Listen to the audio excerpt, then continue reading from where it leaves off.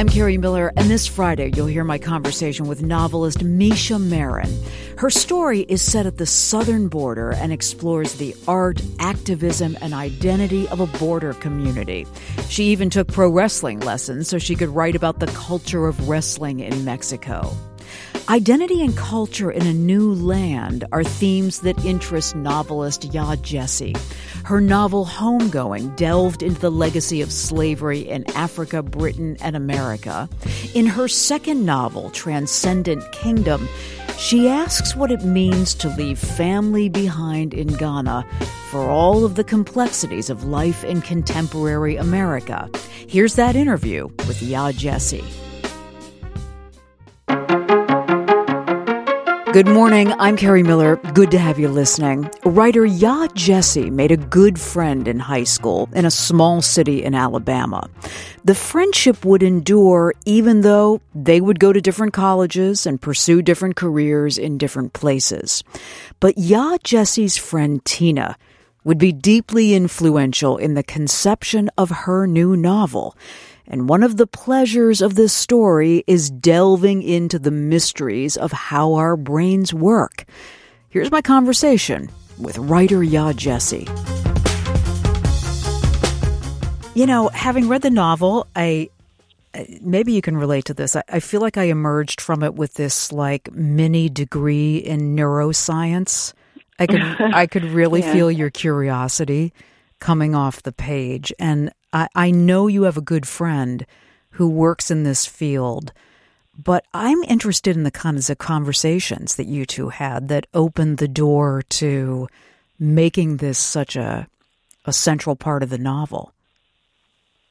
Well, we spent a lot of time talking about the ins and outs of her work. Obviously, she studies something called the neural circuitry of reward-seeking behavior, but the way that she always explained it to me as a layperson was that she studied addiction and depression. So we would kind of talk about the implications that this research had for humans. Basically, the idea that for people who continue to seek risk, or continue to seek reward, rather, even though there was risk involved, suddenly understanding which neural pathways were involved in that process meant that they no longer had to kind of keep pressing the lever, keep seeking reward. So we talked about that. I think we also spent a lot of time talking just about kind of what it means to seek pleasure in general, what it means to kind of be the creature that we are, animals, that want to, that drive toward pleasure, toward reward, even given risk. And obviously we all do that with varying degrees of risk involved. But to hear it from her perspective was really fascinating. You know, I think there's a culture that says wrongly that it's about willpower.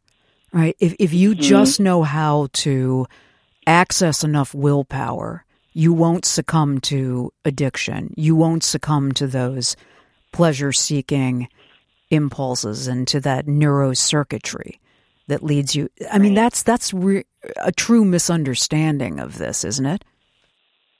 Yeah, I think so. And it's a misunderstanding that I had as well before researching. I think really, yeah, to some extent, I think I thought that there was more of an element of willpower involved than there is, but it's a stark fact that many of these drugs, and I was looking at opioids in particular, change or rewire the circuitry of your brain. That's not a small thing to overcome. That's not something you can kind of choose your way out of once that change has taken place.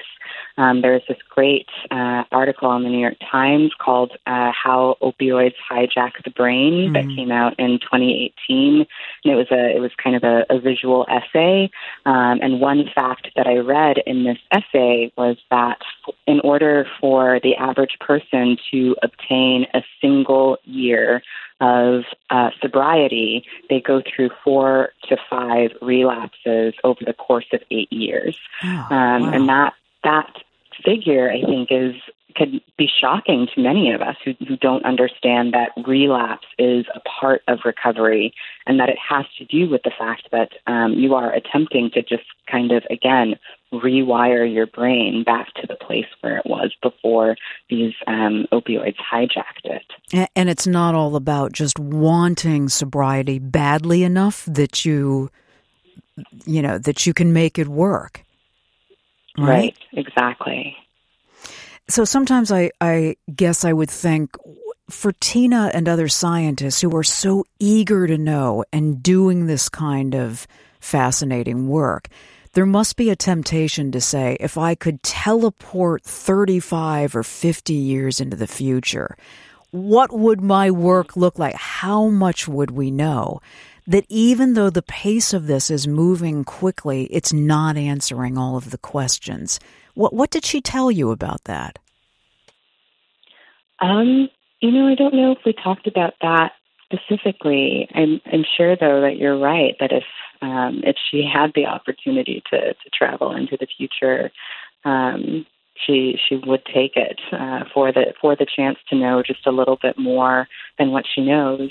One thing that we did talk about and that I found interesting in my research in general is just how slow this work actually is. That we're looking at not these kind of magnificent changes, but actually very small changes, even within this particular experiment that I detail in the novel, wherein these mice are trained to press a lever in order to get Ensure.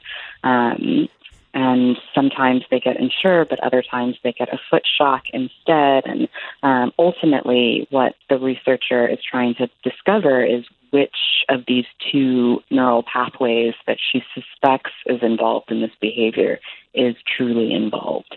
And that seems small to the layperson, I think, who doesn't understand what a significant achievement it is to be able to narrow that down.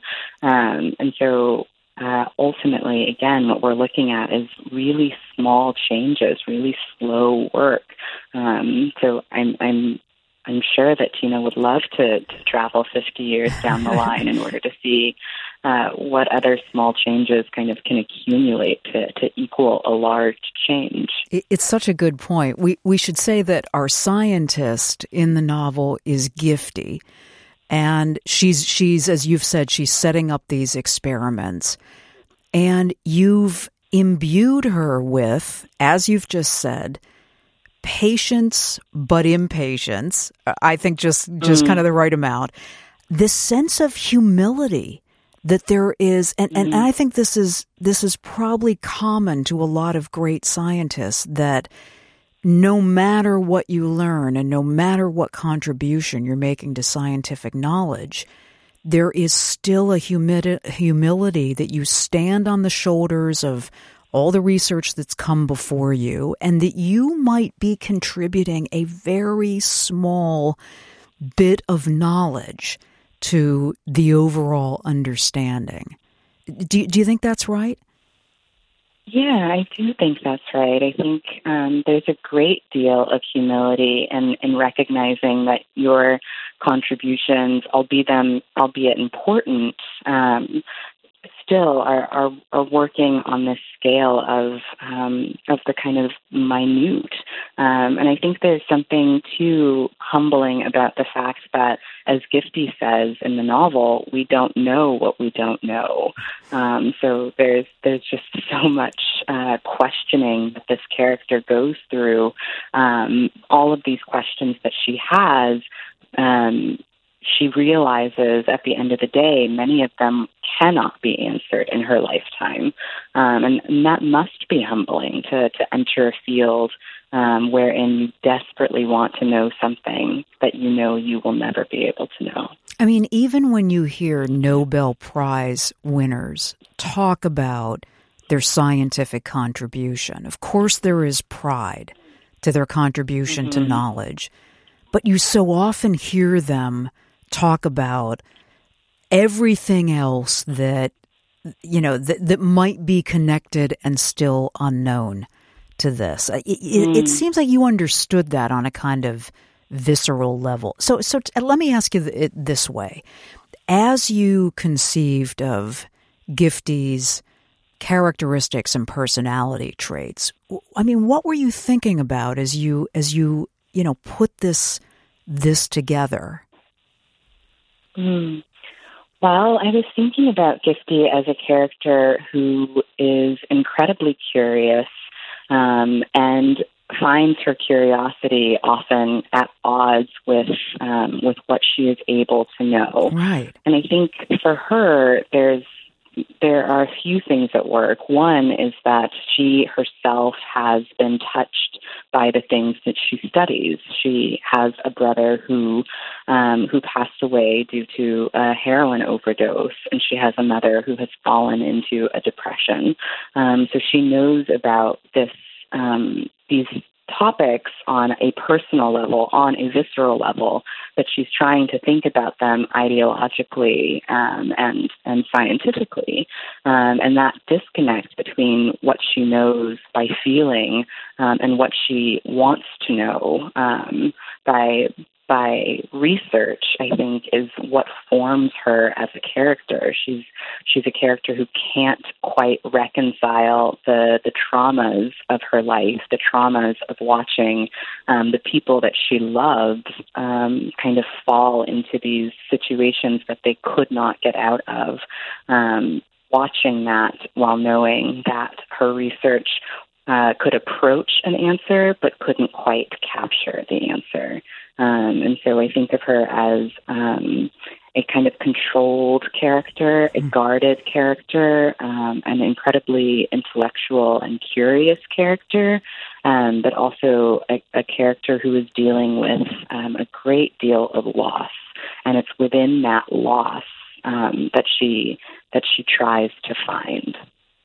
You know, this is what I think makes her so compelling, that she, as you've said, she possesses this kind of boundless curiosity and this intellectual brilliance.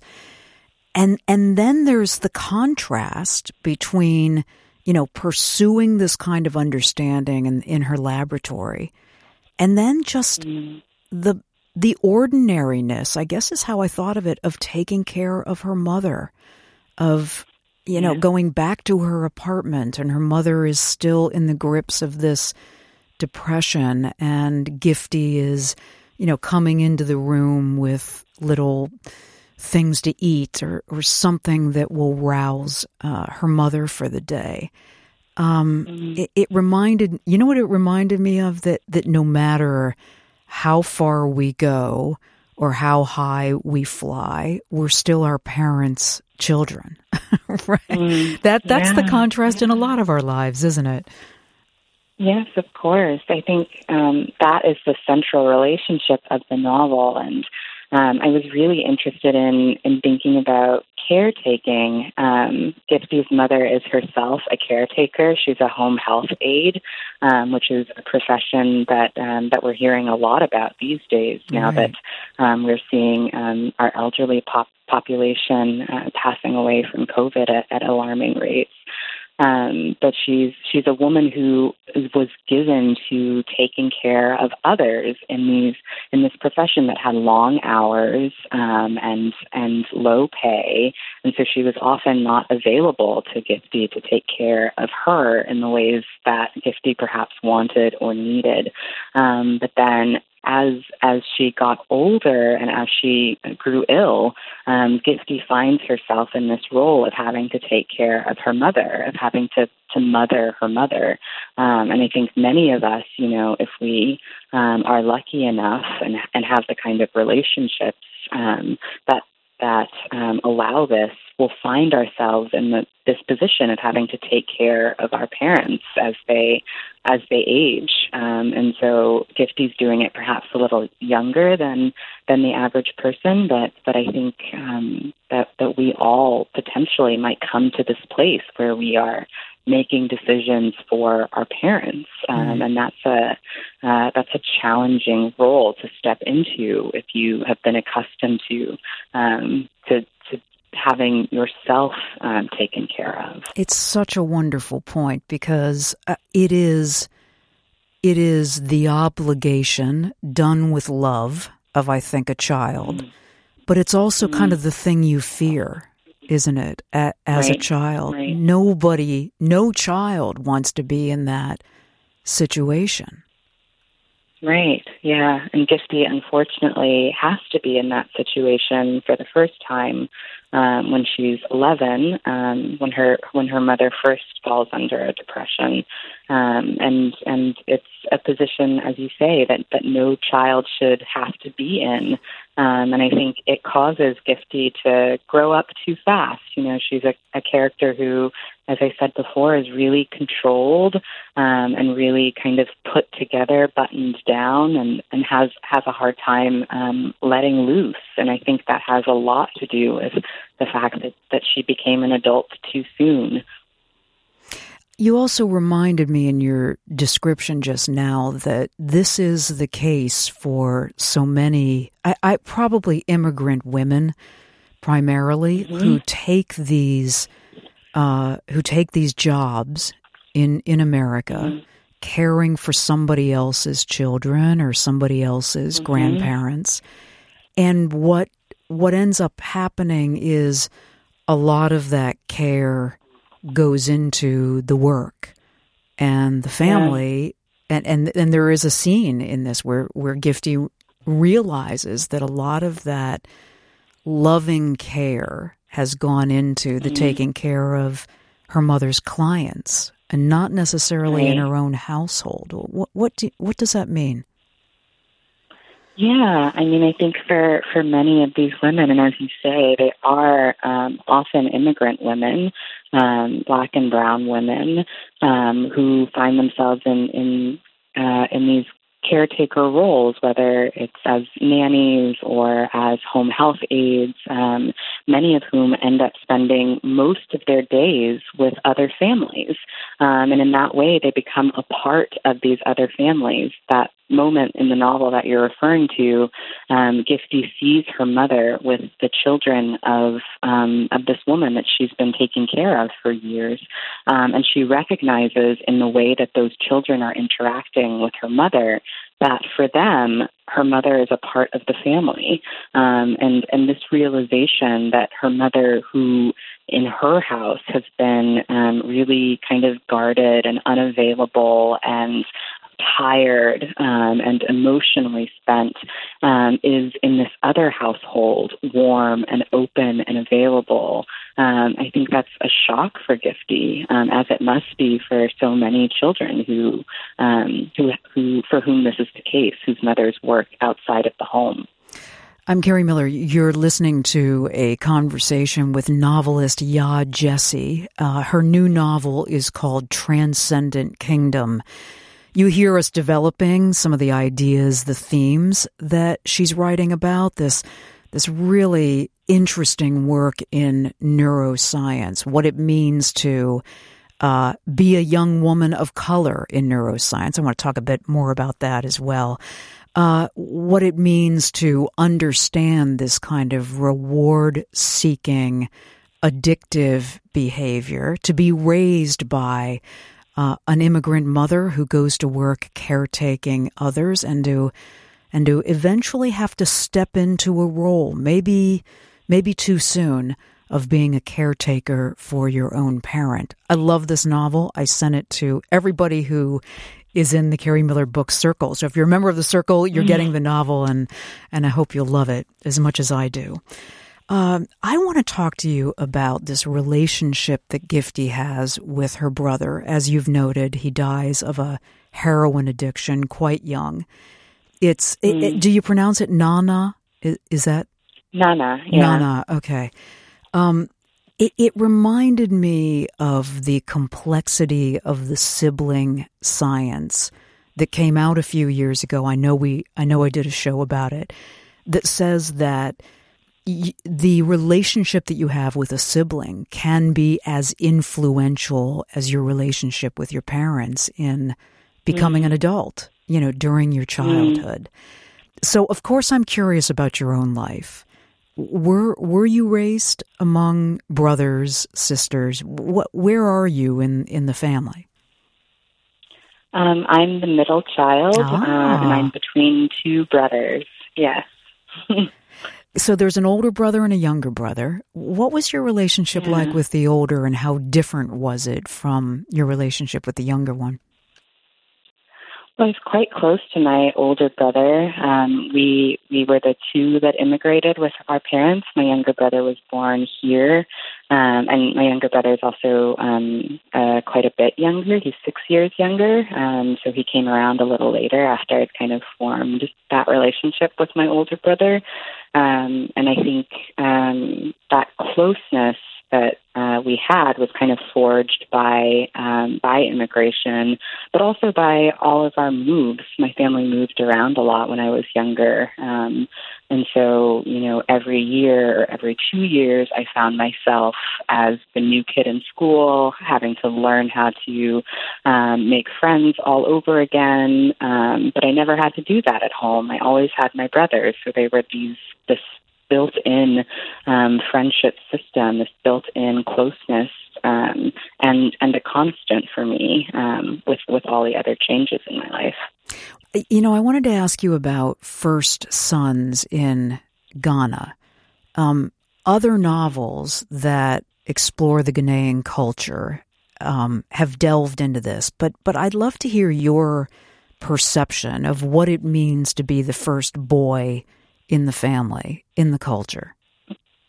Well, I think this likely isn't just specific to Ghana, but I think there's just a kind of just deep joy that the first son brings to the parents and the family. It is a patriarchal culture, as so many are, and for a long time, the eldest son was the most revered child, was the child who was going to take on the power in that matrilineal lineage. And so I think that some of that still exists, that there's a lot of emphasis placed on having a son, particularly having your first son.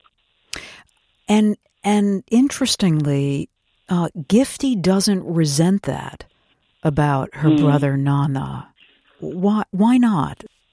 You're right. Gifty doesn't resent this in her brother, and I think for one, it's about the fact that Nana is the only character in the novel, the only person in her family, rather, I should say, who shows her that kind of deep attention and care and love and kind of unconditional love. As I said earlier, her mother is really guarded and difficult and often not emotionally available. And it's Nana who provides her with that kind of attention, that love. There's a moment when their parents are fighting, and it's Nana who takes her upstairs and gives her something to color and tells her she's doing a good job. So I think he becomes for her almost a kind of parental figure while also being a sibling, obviously. But it's for that reason, I think, that she doesn't resent him, because she needs him. She loves him fully. Yeah, we should say that their father is alive, but he, after a time in Alabama, he has returned to Africa, and he recedes further and further from their lives. Is that a fair way to describe it? Yeah, that's correct. He came to America really under the pressure is maybe not the right word, but it was Gifty's mother who really wanted to go. So he comes kind of reluctantly, and then he finds that it's not the place for him. He feels kind of miserable there, and he decides to return to Ghana. And that loss, I think, is one that really impacts every member of the family, perhaps Nana most of all. But you feel that loss throughout the novel. There's such a wrenching scene later in the book where Gifty's mother asks, what if I'd what if I'd let Nana stay in Ghana or go back to Ghana with her husband? And boy, you just see all the, the regrets and the what ifs unfurl that no one, I think, is immune to. But in this situation, she's lost her most precious son. Yeah. I've asked you to read a scene that I think gives us some insight into this relationship and Gifty's observation about the dynamic of the family. Will you tell us a little bit about where we are before you read it? Sure. So Nana has become a pretty skilled and talented basketball player in his school in Huntsville, Alabama. And Gifty's mother is often working and can't attend the games, but Gifty goes as often as she can. So where we see her in this section, she's just gone to one of Nana's games.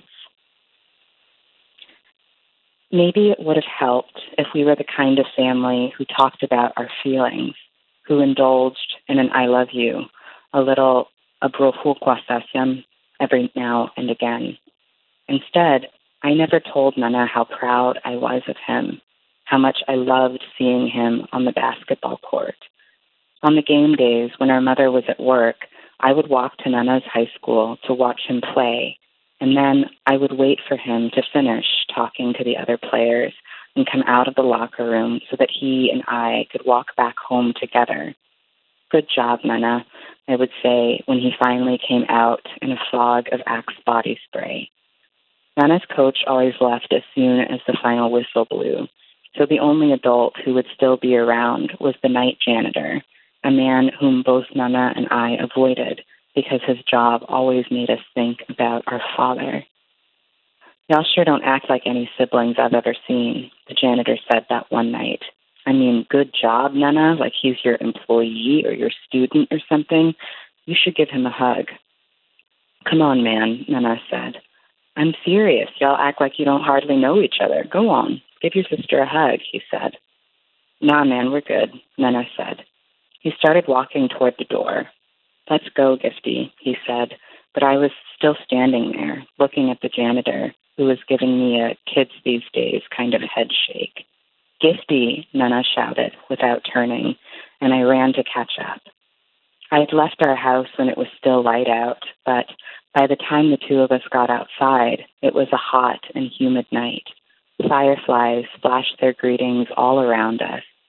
Nana's long strides meant I had to hustle to keep up with him, a half shuffle, half jog that I had perfected over the years. Do you think it's weird we don't hug? I asked. Nana ignored me and quickened his pace. These were the Nana ignores everybody days, when my mother and I would steal commiserating glances at each other after one of his moody groans. To Nana, my mother would say, you think you and me are size? Fix your face. To me, she would say, this too shall pass. Novelist Yaa Gyasi reading from her new novel, Transcendent Kingdom. So is this thing about displays of affection, and I mean, and this varies, of course, in all kinds of different families. But is this unique in some ways to this family?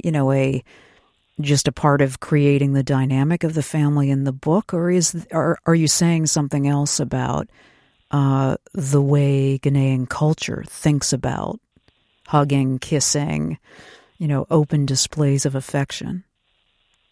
I think it's a little bit of both. I think many of the Ghanaians that I know are not as kind of effusively touchy-feely, prone to saying I love you often and easily in the way that other Westerners are. But I think it's also specific to this family. There's a particular kind of just reticence about the mother and her personality that I think rubs off on these children who never hear an "I love you" and very rarely receive hugs or displays of affection. So I think it's a mixture, but I do think that they are, even within the culture, they stand out for this. Did you think it was odd when you began, going to school in the States, that you would hear kids toss off "I love you" to their parents, or their parents say it at the end of a phone call, or I can hear you kind of laughing about it. Did it seem weird to you? It did seem weird to me. My family was not really the kind of family that used that language, that said "I love you." Not until I got older, which I think was partly the influence of America on us. But when I was younger, it certainly stood out. So your parents began saying that once they'd been in the States long enough? Why do you think that was? Yeah. Why? Well, I think that they kind of grew to like that way of expressing affection. That it started to feel right to them to do that. So I think it in that way was kind of a positive influence of this culture on them. That they recognized that this was perhaps a sweet thing that they could do. The exploration of the role of the church community and of the mother's faith, and kind of the way she sweeps her kids along into the church is really poignant.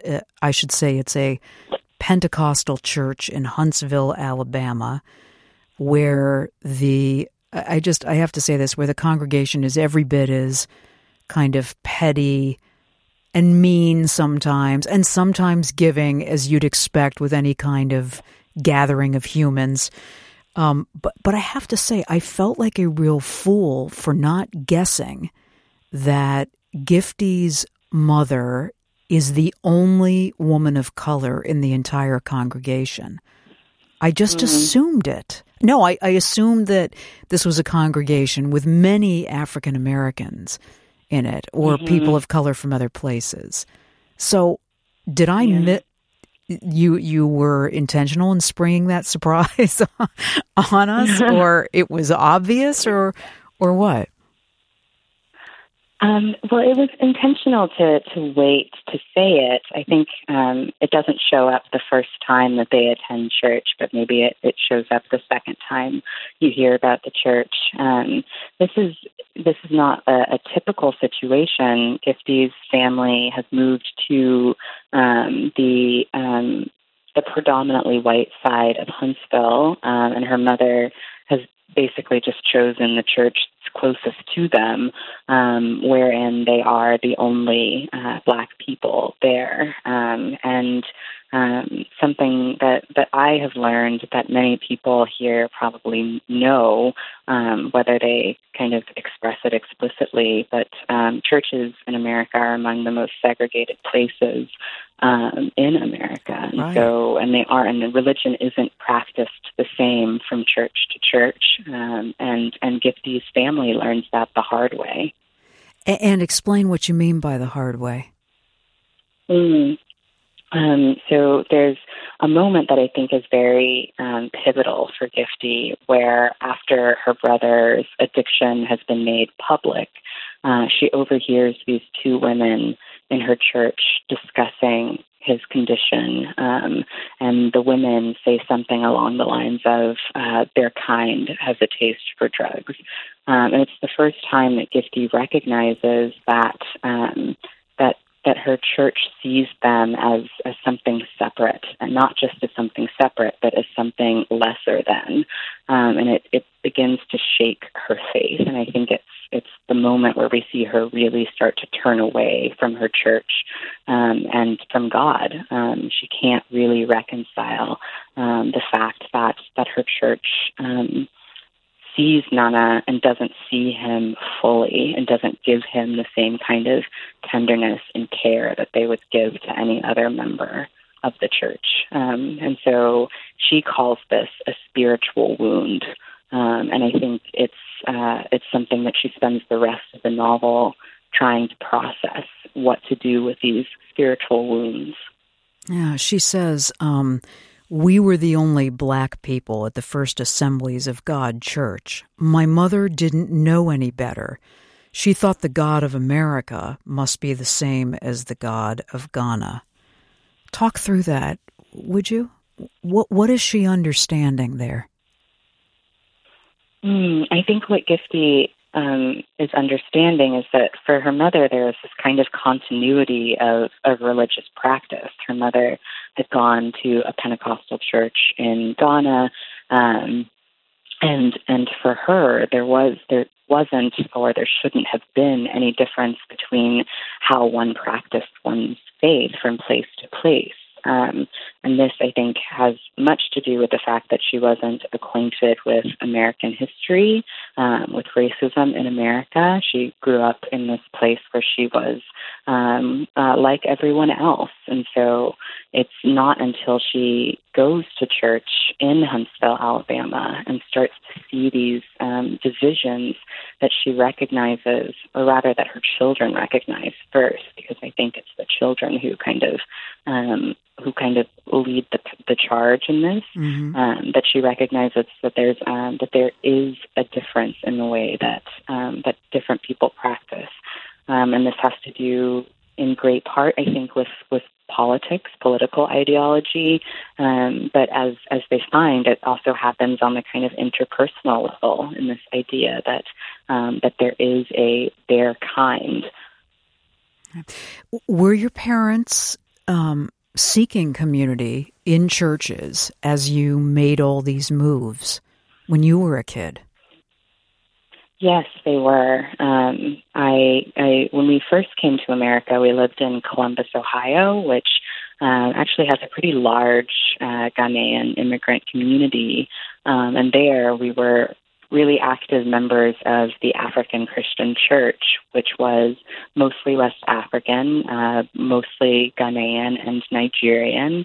And I think in many ways it was kind of a soft landing for our family from practicing Pentecostalism in Ghana to coming to this church where we were surrounded by other West Africans in America. And each place that we moved to, one of the first things that my parents would do would be to find a church community. And oftentimes they were churches that were more racially mixed. But similarly to Gifty, by the time we got to Alabama, we were attending a church where we were at first the only Black people at the church, but after a few years, another family joined as well. So I had a similar understanding of this issue as Gifty. Did you feel like, as with Gifty and Nana, that you understood some things about the church that it took a long time for your parents to understand, that it wasn't as generous, it wasn't as giving, wasn't as open as they might want it to be? I think in some regards, yes. I think my brothers and I were more attuned to questions of race than my parents were.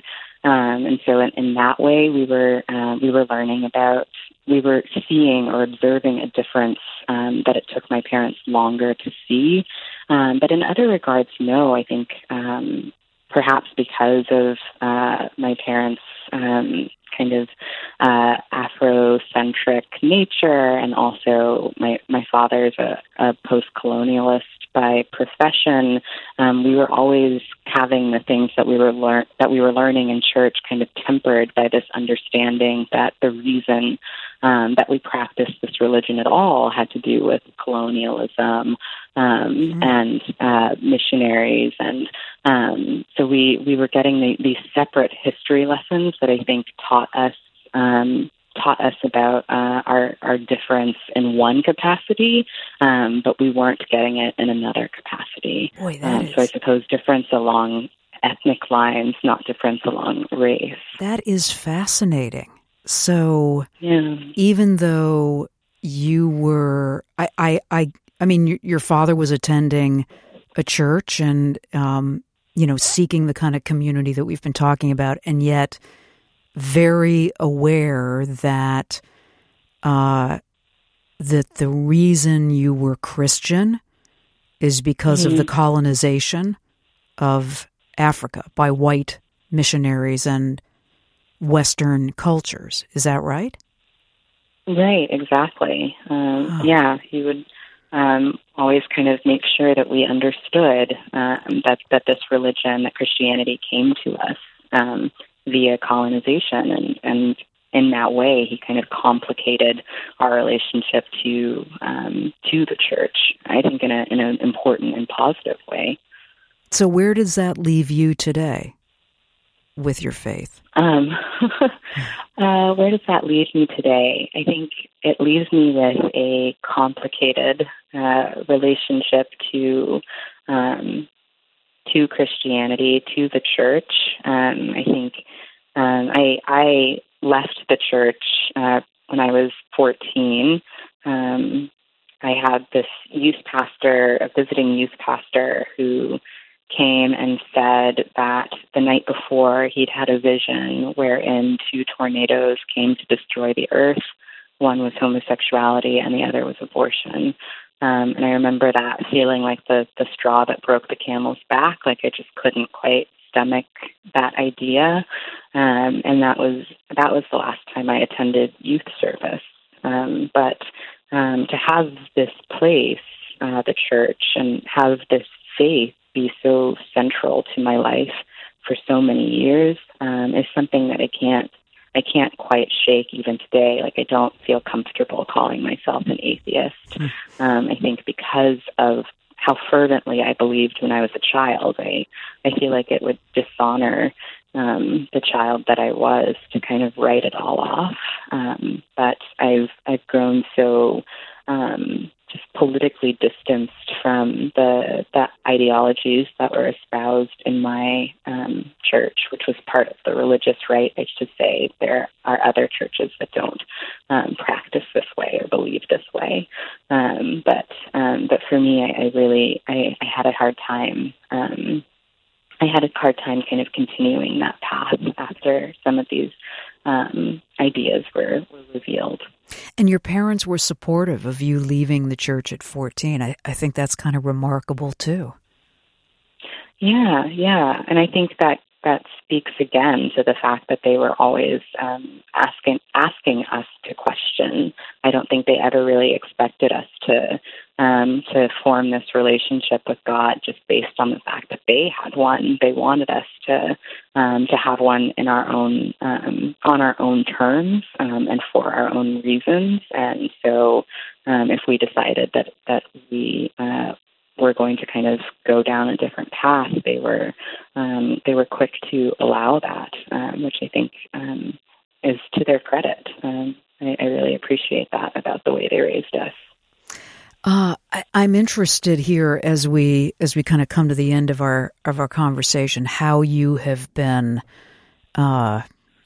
enlivening your intellectual life during the pandemic. You've been waiting it out in Brooklyn. Is that right? Yes, I've been in Brooklyn for the entirety of the pandemic, wow. Including the height of its impact on Brooklyn, on New York, I should say. So it's been an interesting and scary and hopeful time to live here. So tell me a little bit about how you have been kind of occupying your mind, and how do you keep yourself, invigorated intellectually? What have you been doing? Well, I have been reading a ton, which I think is the way that I always try to stay intellectually sharp. I read really widely. I don't just read fiction. I try to read as much as possible in other genres as well.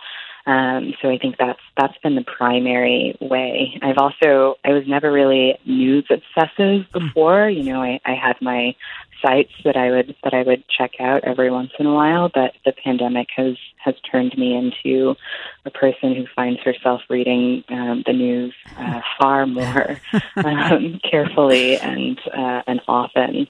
I don't know if that's good or bad. Yeah, I mean it's more anxiety inducing. Wow. So I don't know if it's particularly good, but it feels like the only thing that's allowing me to have this sense of understanding and a way of feeling like I have some sense of control over what is happening in this kind of chaotic time to at least know and be able to name the things that we're experiencing feels really important to me. Yeah. One last question here. I've enjoyed hearing authors share a book that has been particularly comforting, given them solace. Maybe it's a longtime favorite. Maybe it's something new. Is there a book that maybe it sits on your shelf and you come back to it again and again, or maybe it's just something new that landed on your desk? What would that be? Sure. Well, something new that I read at the end of 2019 and have been thinking about since is All My Puny Sorrows by Miriam Toews. It's a novel about a woman whose sister is quite depressed, and she is in the hospital after a suicide attempt, and the sister is visiting her while kind of thinking about their childhood and their relationship. And it's a beautiful novel. It's perhaps the last novel that I can think of that made me weep, and I just loved it. All right. It's a wonderful recommendation. Thank you very much for making the conversation possible. Thank you. Thank you.